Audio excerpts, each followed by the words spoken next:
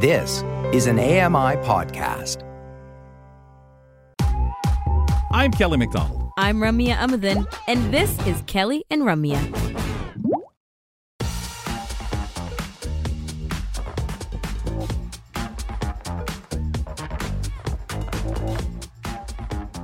Ramya Amadin, Kelly McDonald. We are the hosts of the show. And I have to ask, as we were talking about the botanical garden, the Van Dusen Botanical Garden in Vancouver, when I asked the question and we think about fall, it really, I kept picturing it, being there, hearing the voices, but the sounds, the smells, and what Carol was saying about the textures. And I don't really think a lot about textures other than leaves and stuff like that in the fall here. But when you think about the smell of the fall, such wonderful things. Do you have a favorite smell of the fall? Pie? I don't know. But I did go on a... Outside. Well, you can buy pies outside. Yeah, just like bakery smells, anything. Off those food honestly, trucks. roasting vegetables, stuff like that. But aside from food, I did go on a really nice, very early walk this morning. Kels, it was like the break of dawn, 7 a.m., so dark outside, but it was lovely. The smell and the crunch of the leaves. So what smell? I don't know. It's like the dampness fall smell, the fall dampness, because that's heavy. I like the fresh leaf smell that smell almost, well, and they probably are, from maple trees, the maple smell. Oh, I love that too. But we don't get that here in Toronto. What? We don't get no maple. Did Toronto move out of Canada? Toronto. What happened? Of course you get it. Do we? It just I've smells smelled different it in Toronto. from...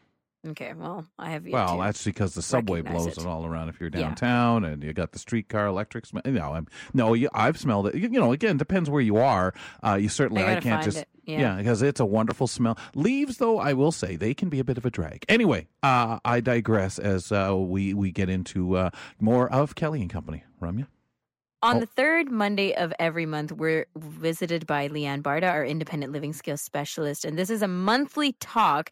And this is kind of the month of Halloween. So that's the topic today, accessible Halloween fun.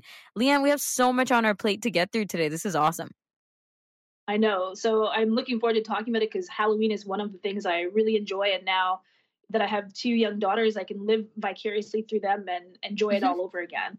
So I thought, why not talk about Halloween this month? Because there's so many things we can do to make it inclusive. So why don't we just jump right into it? Okay, awesome. And so much highlight for sensory-friendly inclusion during this conversation, right? So let's start with the kinds of activities we can try out with our friends or family at home. For sure. So some of the activities we can do, we want to create multi-sensory games for children who are blind or partially sighted. So if you're designing a haunted house, make sure to add spooky sounds or music or tactile objects on the floor like bubble wrap or bowls with slime in them or, anywhere you can make the path change with a different texture just to make it more exciting.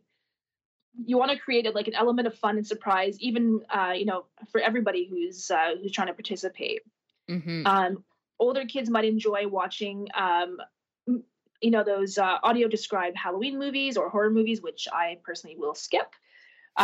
With your described video turned on, you can all get spooked up together, and then maybe I can sort of avoid all the scary parts. Well, okay, I guess you won't be tuning in, but on Wednesday, Greg David, our TV guy, is going to talk about some awesome ones to check out. There's so many new releases on conventional TV and streaming, so check that out Wednesday if you're wondering. I know. Good tease. Okay, now we've talked about pumpkin carving in the past. There are some good alternatives, too, that you have lined up. I have been seeing so many alternatives to actually carving pumpkins these days. Like, I was in Buffalo a little while ago, and there were so many cool little, sticker kits or Mr. Pumpkin, like Mr. Potato Head style pieces where you just kind of poke them into the pumpkin. You can use clay, you can use the new stickers, and painting is a new one. I saw one that was painted like an eyeball, and it was so cool.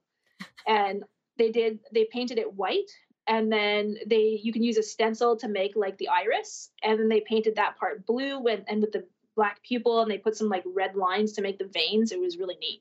Wow.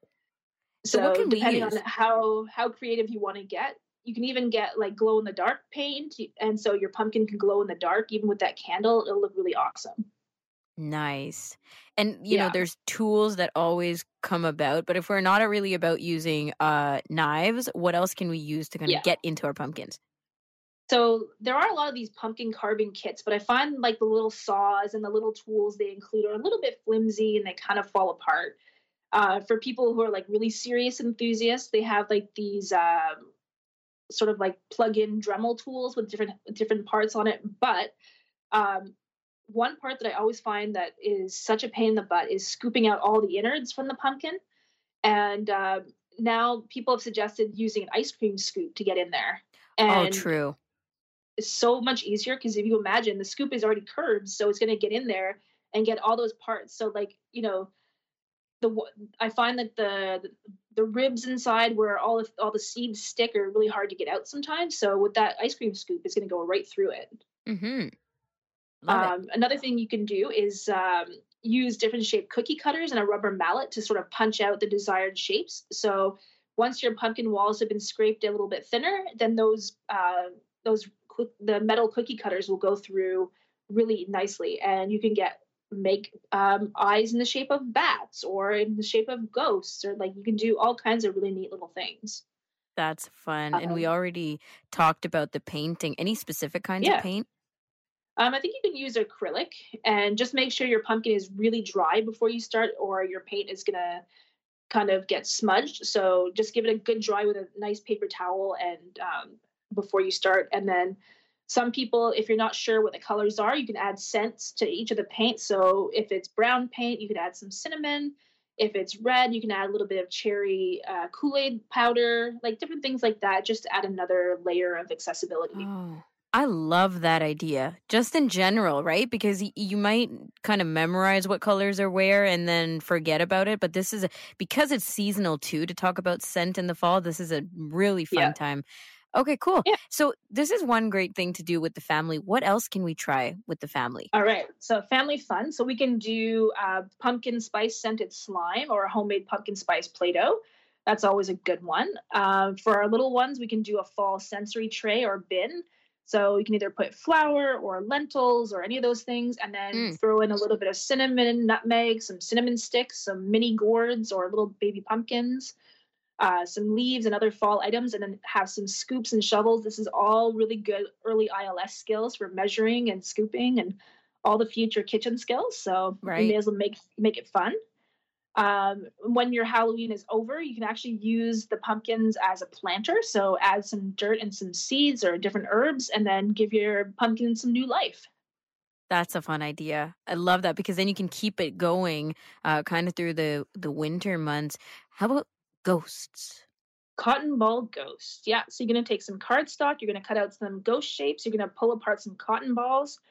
You're going to glue it to the cardboard and then have some large googly eyes glued on and whatever other spooky items you like. And you can make like a spooky scene with it if you want. Same thing with the mummy, the gauze mummy.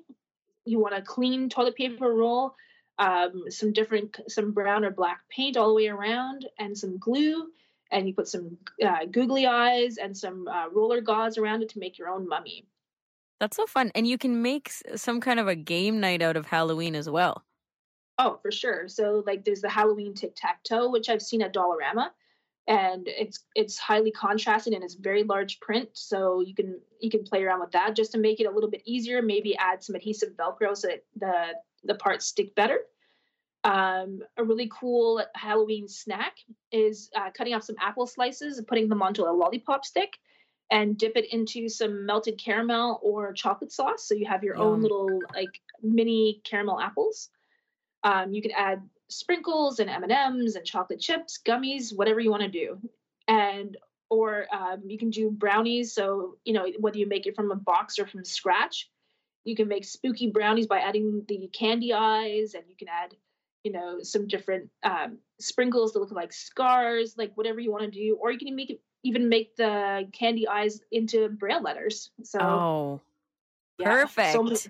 So many options. Yes, and educational. So, I mean, there are a lot of different crafts and things that people can try out, but one thing we want to encourage people to do is be safe when they're going out trick-or-treating. Yeah, so one of the big things that's come out in the last little while is you want to avoid using colored contacts. and applying anything to the eye or eye area, like false eyelashes or anything like that, because it can irritate and cause possible damage to the eye. So we want to be aware of that. We want to make sure our footwear it has good grip and that it won't cause a tripping hazard. You want to bring a bright light LED lantern, headlamp, or flashlight to illuminate your path, so you make sure the areas that are darker and keep you safe while you're using your cane. Teens should probably consider going out with a group of friends for safety reasons, and have friends who are comfortable with providing sighted guide from, some of those streets that can be a little bit darker, or maybe, you're not seeing the curbs and drop-offs well enough. So, it's good to have a group of people you trust while you're out there. Mm-hmm. And it's not really like, Halloween, because we're being safe, it's no longer fun anymore. These can be implemented into your costumes, right? You're just considering how to help yourself and others.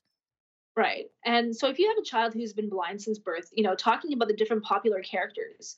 So a lot of the kids have no idea. Like if you've never seen Paw Patrol, or if you've never seen Superman or He-Man or any of these guys. So maybe talk to them ahead of time and say, look, Paw Patrol is really popular right now. It's about dogs. They look like this, and they have these special abilities or powers. And, you talk about what makes them special. And so that way they're not left out of the loop. And so when their friends are talking about it, they know exactly, what's going on and what they look like and what's special about them. Mm-hmm. I mean, when I was younger, I was Sleeping Beauty, I think. Mm-hmm. And the thing is, Sleeping Beauty was a big deal. So I wanted to be her, right? And I wanted to be princess or whatever. But I didn't know what that meant. What color is my dress? Do people know that I'm not just some generic character off of Disney? Exactly. Like all these different determining characteristics. Awesome. You can also use a lot of technology these days to help have the fun, yeah? Oh, yeah, for sure. You have your smartphone where you can play spooky sound effects and then talk about what they mean. You can put it in your pocket and play sounds that go with your costume, like lightsaber sounds or roaring lion sounds, all different things like that, just to add an extra auditory component. So one thing that homeowners should be aware of is that when, someone has a disability, whether it's physical, visual, any sort of thing, that if possible, they should come down to the end of the driveway to meet trick-or-treaters who may not be able to get up the stairs or who may have more issues with that. So often there's a lot of things on the stairs, or people put decorations, not thinking about someone who, may not see them. And it could be frightening for a kid. Suddenly they're going up the stairs and this thing comes out and goes, whoa, and scares, you know what I mean? Mm-hmm. I mean, it's supposed to be scary, but also it can be pretty scary. Yes. Yeah. And unsafe. Yeah. And especially you have a little one, that could be, the end of Halloween, because they've been, traumatized by whatever scary thing that they weren't expecting. Yeah. Liam, before we let you go, these are fantastic tricks and tips. Can we get through some snack ideas? Yeah. So pizza fingers. So once your pizza is ready, cut it in half in finger-like strips, and then add triangle cut pieces of red pepper to look like fingernails. You can do a veggie dip served in a hollowed-out mini pumpkin to dip from. And this one's kind of cool. Salty bones made with refrigerated breadsticks, and just kind of slit them in half and make little flaps to look like bones, and serve them with a nice warm bowl of soup. Oh, that sounds so good. This is amazing. Thank you so much. I really do appreciate the inclusivity factors too, like leaving the containers of candy out so that people don't have to take the stairs or go down your driveway to get to them. But also some other familiarity factors, right? Like going around to neighbors that you know and friends and family that you know, and making Halloween feel a bit familiar. And that's great for all kinds of kids going out. Exactly. And this is awesome. Yeah. Really appreciate your time and bringing these up every year. It's fun to recap the Halloween fun. Yeah, well, happy Halloween, everyone. Have a safe time out there. Thank you. Thank you. You too with your kids. Leanne Barta is our independent living skills specialist who stops by on the third Monday of every month, and we were chatting Halloween fun, inclusive style. Oh, man. Always love Halloween. So many great ideas there. Take advantage of all of them, folks. Coming up next, Brenda McPhail, Director of the Privacy, Technology and Surveillance Program for the Canadian Civil Liberties Association, discusses the use and misuse of facial recognition technology with Daniel McLaughlin on Know Your Rights next.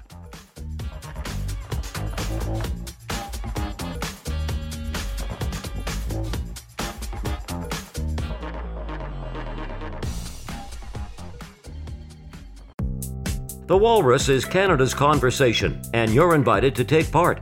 Download AMI's Voices of the Walrus, where professional narrators read selected articles from the magazine. Available wherever you download your AMI podcasts.